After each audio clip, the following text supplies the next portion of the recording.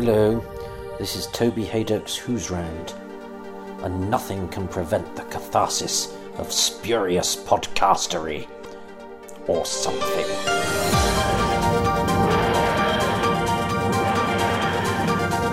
Now then, I've been online and I've waded through the 6 or so messages left on the internet about these podcasts, and I can't, apart from a couple of people who just go, "Oh God, not another one of those."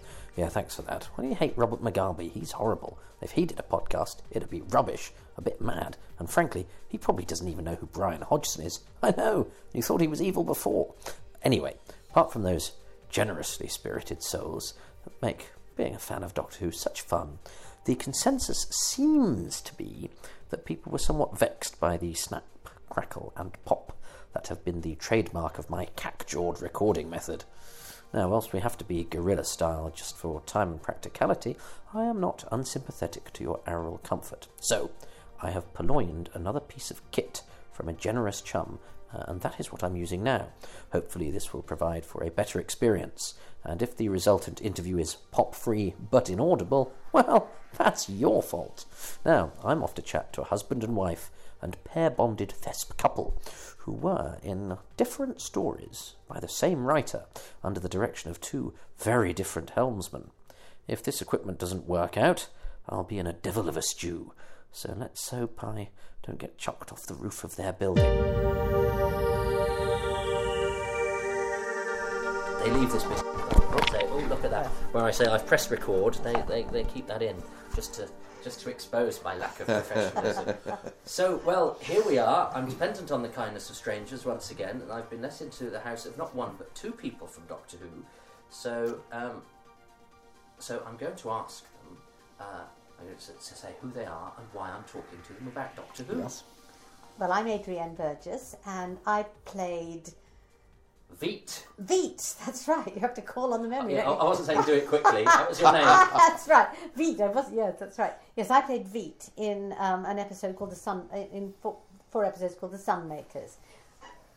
Yes, and my name is Martin Cochrane, and I played General Chelak in the Caves of Androzani. And the reason we're both together is not because we're at a Doctor Who convention, or because Doctor Who actors hang out with each other and socialise. It's because you are married. Were you married when you were in the Sunmakers? No. I didn't know Martin when I was in the Sunmakers, actually, but we both knew Pennant Roberts separately. And I worked with Pennant on Doctor Who, and then Martin came to London.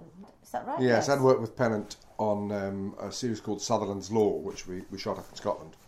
And you can probably hear I'm a half-breed, I'm half English and half Scots. So we did 3 years on a series up there, which we shot around Oban, up in the West Highlands. And then we met up through, when did we meet up? 81, was it? 81. We did a tour, we were both cast in a play by Somerset Maugham, Home and Beauty it was called, and we toured for the Oxford Playhouse. That was when we met. And then we both discovered that we knew Pennant.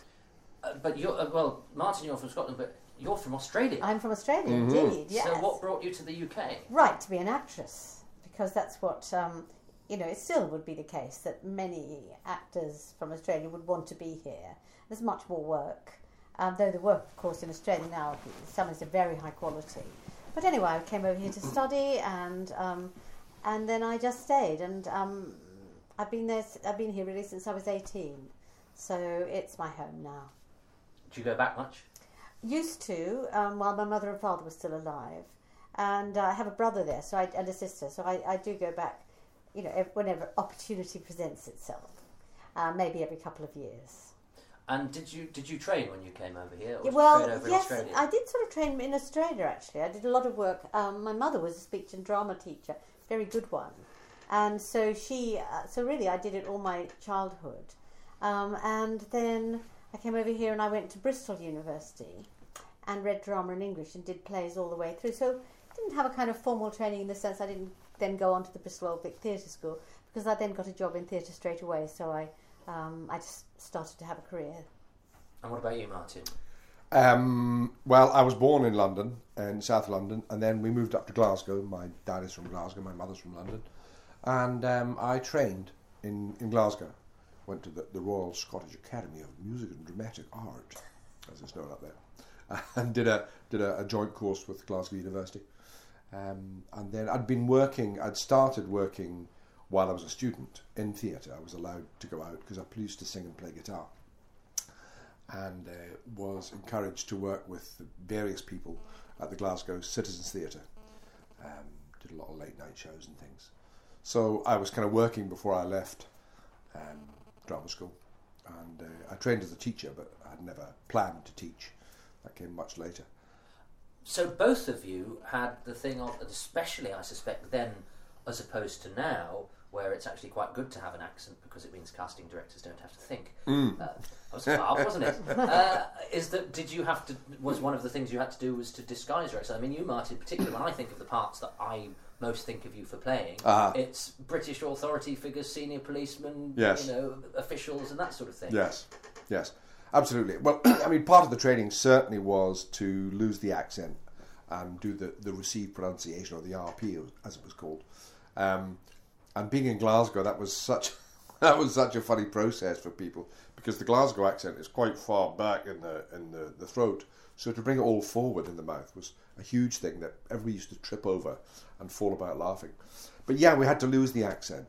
But I played when I worked in Scotland for about 13 years before I moved down to London. You did take the high road, didn't you? I did take the high road in Sutherland's Law, and there was various the first soap that STV ever did, which will remain nameless, and various things up there, and most of them were Scottish parts. But when I moved south, I didn't want to get stamped with the old typecasting of being the Scottish actor, so I worked quite hard at losing the accent again, even for the interviews. So it's a funny set that lots of casting directors, and some directors, sadly, in the southeast around London, can't imagine that people from anywhere else in Britain can lose their accent, that they can only do wherever it is they come from, and yet also think that actors who are London actors can do any other accent. So it's like RP is the base for which people can build. Yes. You can't do it the other way around. Yes. Right, yeah. So then the accent becomes a bonus rather than a fault. So yes, I did a lot of... the thing that we met on, Home and Beauty, it was after the First World War, and it was cherry clipped. Yeah, you play it, absolutely. Yes. Yes. A very similar accent, in fact, to General Shellac. Quite a similar performance in many ways. The same old performance. Yes. No, not really. It wasn't. It was very different. But it was that kind of character, actually. That's Just right. a funny one. Yes, he was a military man. Yeah. Yes. Now, Pennant did a thing with you, which he was quite famous for doing, probably more so than any other director working in the BBC at the time, is that your part in The Sunmakers was written for a man. Oh, I didn't know that. Yeah. And there weren't any female parts apart from Louise Jameson in The Sunmakers. Ah. But without changing a line, he would give yours and Janina Scott's part were both written for men.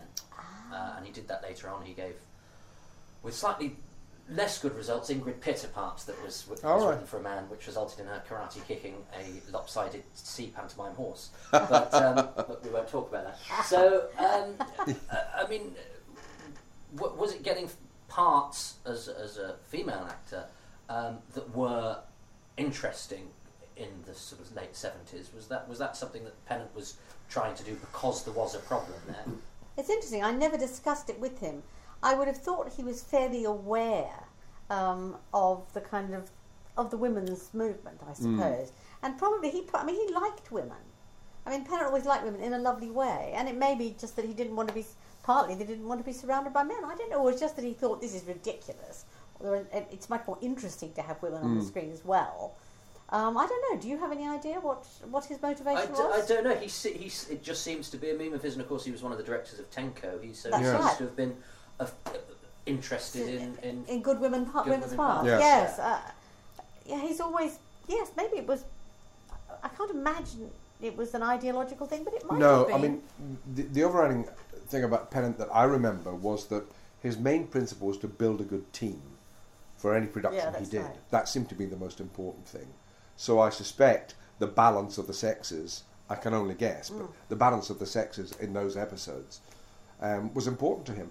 Sure. Yes. It's interesting because he is universally well liked from everybody I've spoken to. Yeah. But if you talk to Doctor Who fans, he's not the most highly regarded director because he doesn't do visual flourishes, and the pacing isn't so with Graham Harper. Yes.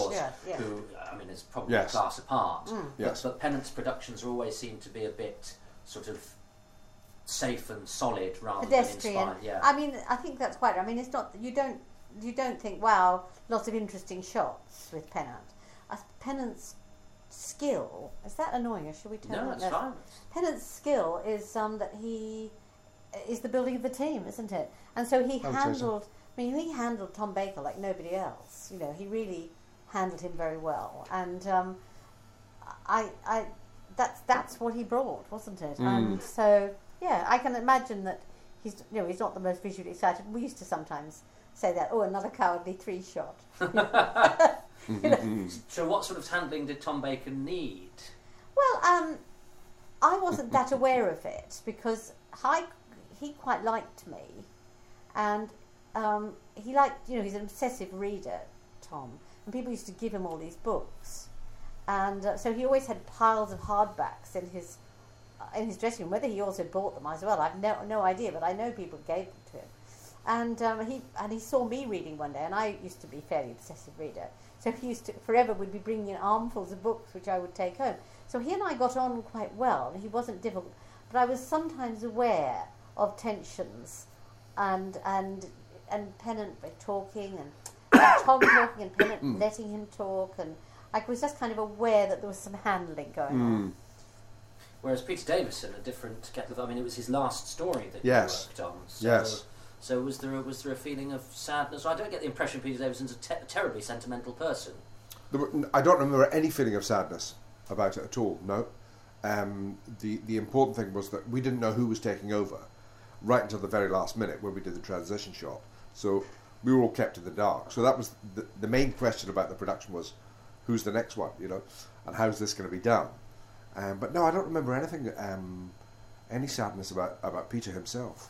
Peter, he's always going from one thing to another, wasn't he? Yes. I mean, he probably had about 10 series, something else lined up. Yeah. With Tom, he was on. I think that Tom's one of the best Doctor Who's. I think that he was so quirky as a person and visually, that wonderful voice. I think he was pretty special. Yes. Yeah, he was at a sort of transitional period because he'd gone from being this.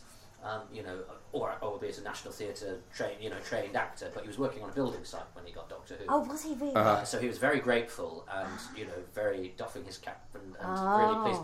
But by the time you came on, he was Doctor Who. Yeah. And at the end of episode 1 of The Sunmakers, when he's being gassed, he sort of does a look towards camera and raises his eyebrow, and you can see him start to sort of. He's taking control and getting a bit bored, and he's trying to play about a little bit. And so the director needs to have to manage him in a way that perhaps earlier on in the career he didn't need to be managed. That makes sense. Yes. Whereas you, as we touched upon, Martin, it was the first Doctor Who that was done by one of its most highly thought of directors, Graham Harper. Graham Harper, yes. At the time, as a viewer, it was very much, wow, this is making television like you make a soap opera. Yes. 3 cameras, 3 walled sets, and suddenly the camera's moving, there are crossfades, yes. boom, boom, boom, boom, boom. So how did that translate to the work? Were you aware that you were working with a director who was in a different class? Yes, I'd worked with Graham before, but I must say he hadn't... I remember the shots that he did, we did an episode of Angels, the Nurses series, and there was I don't remember the kind of innovative shooting that he did in the Doctor Who when we did Angels. He probably realised it wasn't appropriate. No, sure. But he came full of ideas to the Caves of Androzani, and it was quite extraordinary because, as you'll possibly remember, there's lots of shots where one actor is in the foreground facing the camera and the other actor's in the background. So we very rarely got face to face, which is the norm in television and in theatre. You're talking to the other actor, but so often we were talking to the back of the head of the other actor. It's interesting though, because as an actor, of course, when you're then doing something that requires a lot of technical stuff because he's got the picture, sometimes performance can suffer. Yes. And yet Caves of Androzani is one of the strongest ensemble casts the show's had. Yes. And those scenes between you, the ones that you're talking about, where you're looking away from Peter Davison and he's behind you, yes. and he's sort of joshing with you, and you're sizing him up, and then when he realises it gets serious, the drama there, where he's going, look, there's been a cock up here, and he's realising that you might just be about to sentence him to death. It Yes. suddenly there's a real sort of grown-up tension there that's quite unusual for Doctor Yes. Who. It's a real palpable drama. Yes, it's good drama. I think very good drama. And so he's this flourishing director. Or did he cast well and let you get on with it? No, And I think it's I think he does cast well, and he essentially trusts his actors, but he's also very interactive. I wouldn't say he's not a dictator on the floor, but when we were shooting it, he was hardly in the gallery. He was down on the floor all the time, so constantly adjusting and readjusting, and very open to ideas as well. But he came with very, very definite ideas of how he wanted to shoot that. And we played it, you know. And it's that thing of we trusted him. So if he said, listen, it works that way, you go, well, okay. If it looks good, that's fine. It's interesting that both your scripts are by the same writer.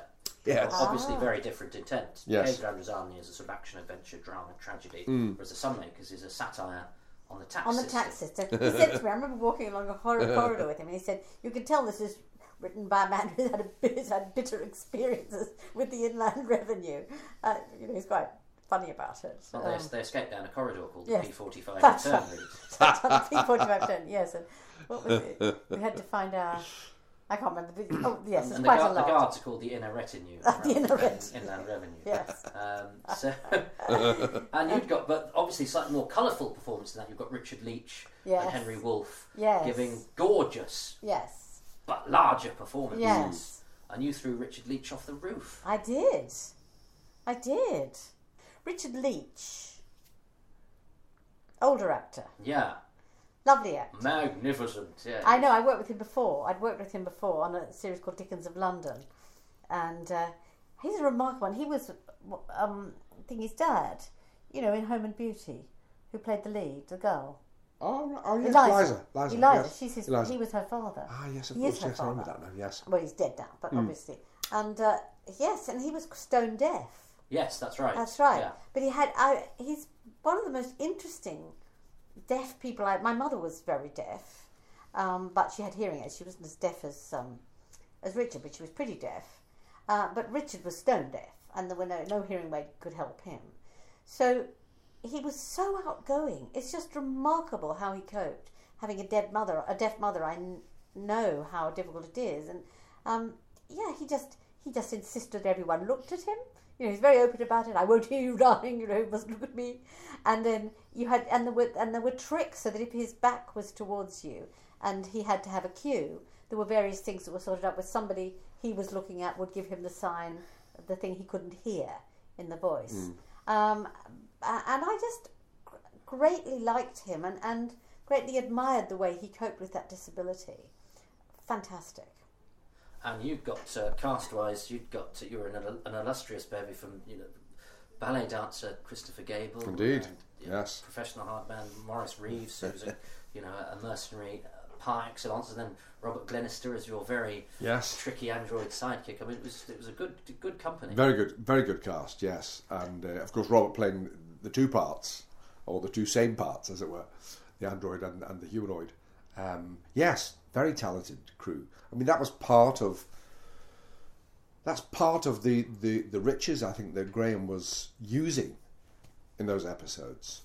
That he drew people out and moulded, but also, as I say, reacted in a very positive way to ideas that were offered to him.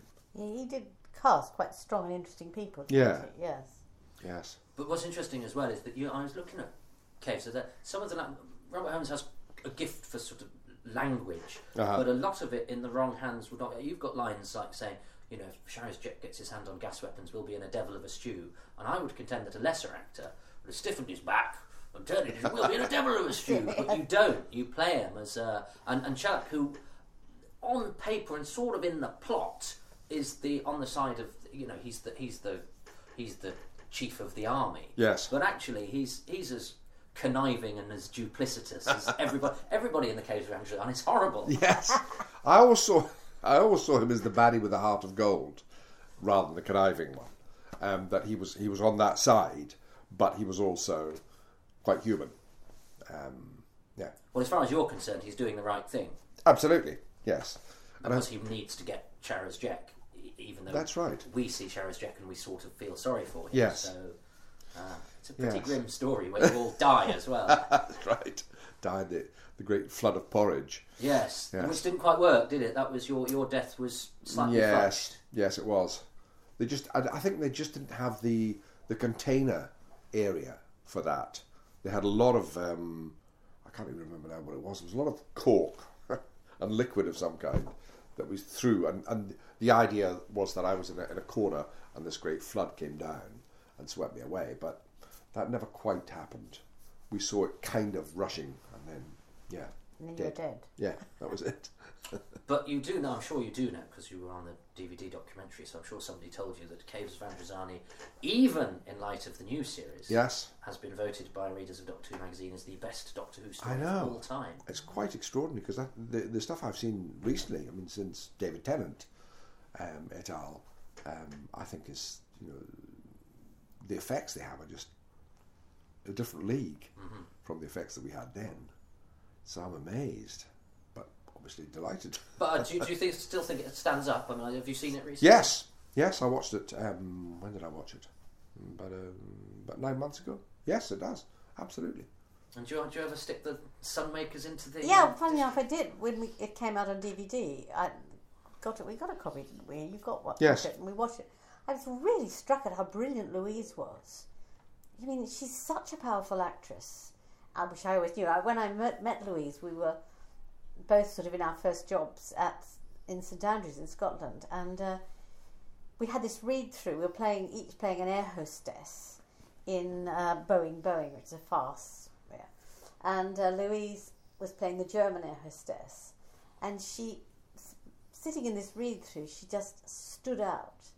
So powerful, She was the youngest in the company, but really such a strong actress, and a Royal Shakespeare Company type actress, and that's what watching the Sunmakers. I thought, yes, she brought all that passion and skill and depth to that character. I'm not surprised that's been one of the most famous Doctor Who. She's been one of the most famous companions. Yeah, and I think she's a very strong actress, and she's been one who's worked subsequently.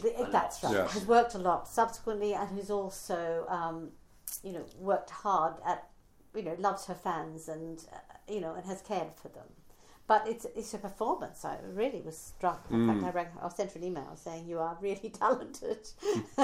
Well, which is of course, and the reason I am here is because Louise sent you an email and said, "Let this waif and stray into your house."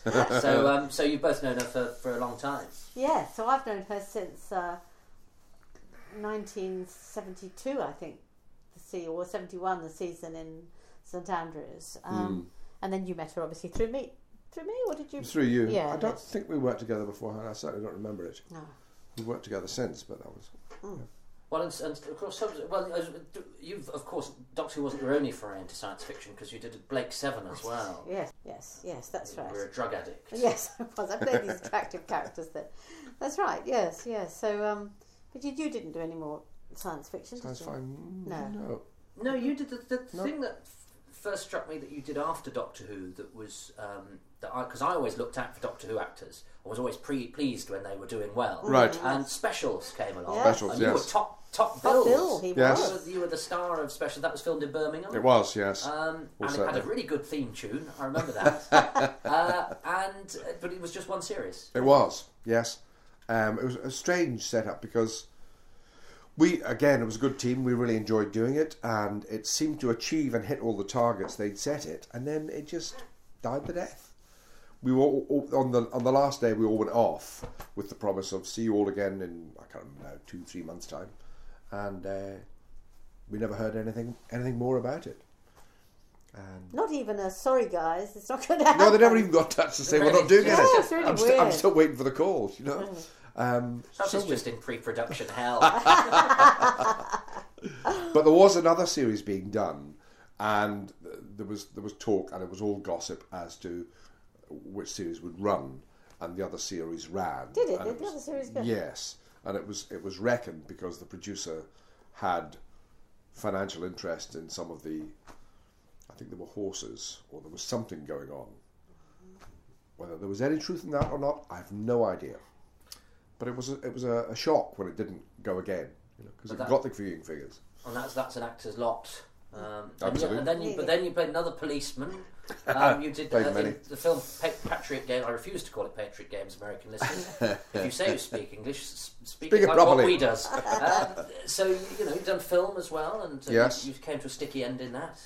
I did indeed. Yes, a brief and sticky end. Yes. But you, Adrian, you decided to you had this amazing other career subsequent to acting, where you've become an expert in fatherhood. I was not all the time, but a lot of the time I was being an actress, I was also a journalist. So I used to write on Cosmopolitan and magazines. Yes, and then later on I wrote a book on fatherhood because I've been writing on families and someone asked me to write a book, so I did.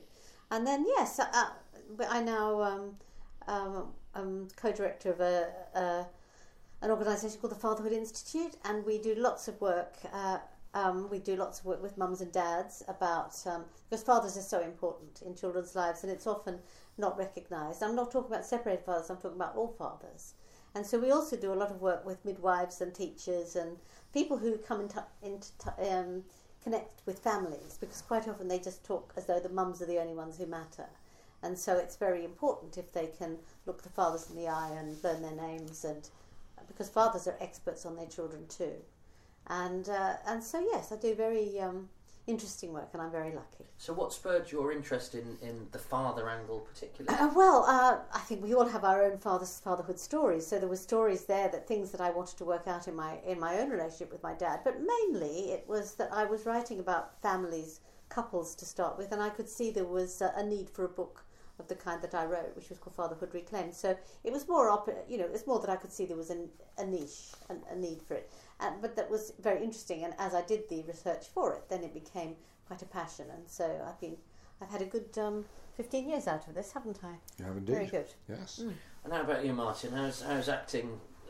Because acting has changed, hasn't it? I mean, I was yes. talking to Kevin McNally about this, about how the Doctor Who's that you made with these 3 cameras was, and then television is now more like a film. Yes. And actors who were all trained to work on the stage, essentially. Yep. Had to adapt from one style of television acting to another. Yes. And did that take some doing? Did that happen overnight? I mean, how has acting changed? It was a gradual change, as far as I could observe, and I think it is true that in this country actors are trained to work on stage. In the States, they're trained to work in front of cameras. So the transition to television was, I think, less traumatic for American actors, more traumatic or more tricky for British actors. And if you look at early television, it was very much televised theatre a lot of the time. But then the gradual shift from rehearsal and recording to just shooting, I don't know quite when that changed. It was, I think it was sort of mid-80s, late 80s. I would say. Yeah. Yes. I found it less and less engaging, because the thing that I always enjoyed about acting was the rehearsal process, and like the series I did, Sutherland's Law, we would do 2 weeks on each episode, and we'd do a couple of days filming. But all the work was done at rehearsal, and you get to work with lovely people and sit and watch other actors working, and then there'd be 2 days in the studio to record it. And when it started to change, that you just turned up. I remember doing an episode of London's Burning, and I turned up, and I didn't meet anybody in the cast except the one actor I was working with on the scenes. So I never felt part of the show at all. And at that time I started training people in presentation and communication, and presenting myself rather than acting. And that just gradually took my attention and my energy. So I just gradually let the acting go during the sort of late 80s, early 90s. So I did a thing in the West End, early 90s, and then did specials. And then I did one or 2 last things I did was Heartbeat and Sharp. And then after that... You did The Knock as well. The Knock, oh yeah, yes. They were writing your part up. They wanted you to have a bigger part. I did the second series of The Knock, and I played the main character's boss. I always call these parts the same, because the character turns up every 2 or 3 episodes and tells the main guy off for not doing things by the book. and warns him, if you do that again, you're out, you know, sort of thing. So it was essentially the same scene each time. So it was a great job. I loved it. I said to them at the time, because I'd started coaching, and I was going into companies to work with managing directors and chief executives. So when I had the booking, I couldn't change that. So I told them at the start, when I did that, the knock, I said, listen, you need to book me ahead and give me a warning, because I can't change these dates. But they assumed, like most companies, that actors are sitting waiting by the phone. And they phoned me up and about some filming for the next week, and I said, I can't do next week. So they said, what? I said, well, you either reschedule or you recast. So they recast. So I didn't do any more. So you had to make a choice and go acting or this. And yes. It wasn't a hard choice, was it? It wasn't a hard choice for me, no. I enjoyed doing both, but television work couldn't be flexible enough. So I just let it go and just carried on doing the coaching. Do you miss it, either of you? I miss it. Yes, I do miss it. It was one of those things that, you know, I had to let it go. I would have been one of these actors waiting around for a few parts here and there. I'd done very well when I was younger. It started to tail off. And I thought, I don't want to be one of those people who's just waiting for the phone to ring. So I just built up all the other parts of my life. But I miss the creative side of it, which always was a way I expressed myself, and that I don't do anymore. And I miss the fun of it, because actors are, you know, there's nothing like them, you know. Great fun and insightful, and you have great conversations and lots of laughs, and that whole social side of it. I mean, being in girls' dressing rooms, you know, sharing dressing room with 3 other girls, it's so rude and great. So I do miss that indeed. Yes, that child play side of it. Yeah. And you? Yes, I missed that side of it. Yes, but I didn't. I noticed I didn't miss the work. I'd always regarded myself as somebody who worked as an actor rather than the old classic cliche of I am an actor. I'd never seen myself as that. It'd always just been a job for me. But it's funny because we went to live in Australia and came back in 2005. And when I came back, various people said, "Are you going to start acting again?" And initially I said, no plans for that. And then, you know that thing, when enough people say something to you, you go, maybe I should listen to this. So I went and kind of checked out a couple of casting directors and said, look, here I am now, this is what I look like. Do you think there's work out there for me? And they said, oh yeah, I think so. So I scouted around and found an agent, very good agent who has an office in Edinburgh and in London, and has a lot of Scottish actors on the books. So I signed up with them and have done a few things, but this was kind of knocked on the head because I broke my leg about 10 months ago. Very bad break. So I've been kind of more or less housebound over this last year. So all the work basically finished. I did a strange little film job in this very room where I was sitting on a chair and I had my pyjama trousers and my slippers on, but I had the collar and tie and the suit jacket at the top, and we just did a mid-shot. But obviously I've been limited since then. So, but you're available for audio work. I am indeed. Wow. Yes. And you're nearly available now. And I'll soon be able to. I've done a couple of commercials. Yeah. No, I did one commercial last year. No, end of the previous year. So yes, I can get around now, as long as there's no running and jumping or dancing involved. Well, I've gone over, so I'm going to just ask 2 brief things. One is that because you are not getting paid and I am not getting paid and we are not charging the listeners for this, yes. I ask you if you would like to nominate a charity where if people have listened to this and enjoyed it, if they all give £1, we might raise about £3. Well, they could give it to the Fatherhood Institute. Uh-huh. We need it for our wonderful work with fathers and mothers about fatherhood. And if they go online to the www.fatherhoodinstitute.org, it has a donate button. Excellent. Well, we'll do that. Do you have one as well, Martin? I think that has to be the same one. That's unanimous. That's great. I know my my place. Father who knows what he's doing. And so, well, look, thank you very much a pleasure. for doing this. It's been a pleasure. And, yes. Well, happy 50th birthday, Doctor Who. Indeed, yes. And well done you for doing this. Yes, brilliant. It keeps me off the street. Yes, it's good. I couldn't do it without you. I'm grateful. Thank you. It's been a pleasure. A pleasure. Absolutely. You're terrific. Bless you. You That was are, fun. isn't he? No, I Yes, can see very why good. Louise loves you. Oh, my God. After still recording. Thank you so much. Do you want to just double check on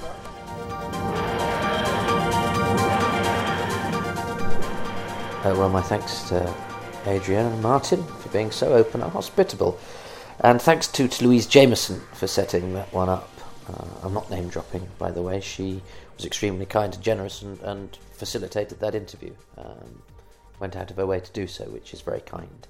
And I'll drop your name, frankly, if you've, if you've eavesdropped on a sound recordist, or made out with a makeup girl, or even got into a costume designer, and could put me in touch with them so that they too can be subjected to somewhat stuttery questions, occasionally punctuated by a really annoying laugh. They'll love it. And I'll buy them a cake. My tax bill's going to be very odd. Sure, you spent £1,729 on Battenberg, Mr. Hadoke, and that it is a legitimate expense? Yes. Now, a forthcoming guest, maybe the next one, we don't know, because we're not being chronological, because we don't play by no rules, is a very recognisable and fine television character actor who will hopefully give us the inside story on a couple of Doctor Who's. And he knows all about being inside, because he spent much of his televisual life in that manner. In this way, he knows the taste of porridge. That's something to listen out for in the future. But in the meantime, this is Toby Hadoke. I was abandoned as a child and brought up in the wild by anoraks.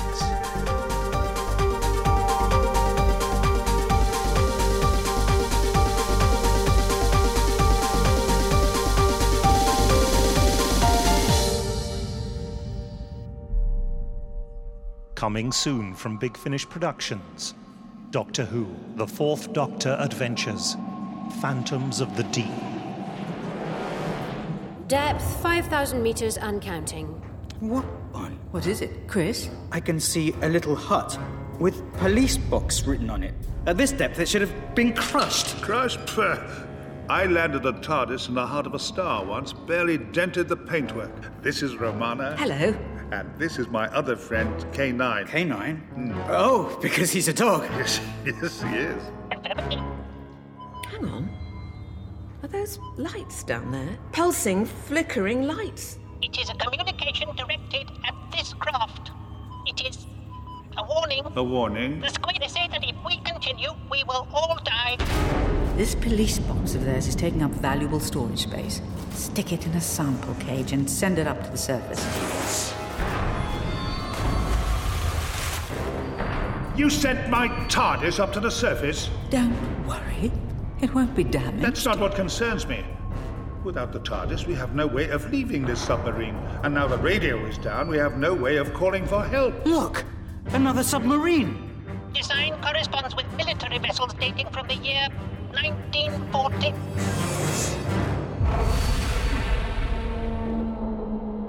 Subscribers get more at bigfinish.com.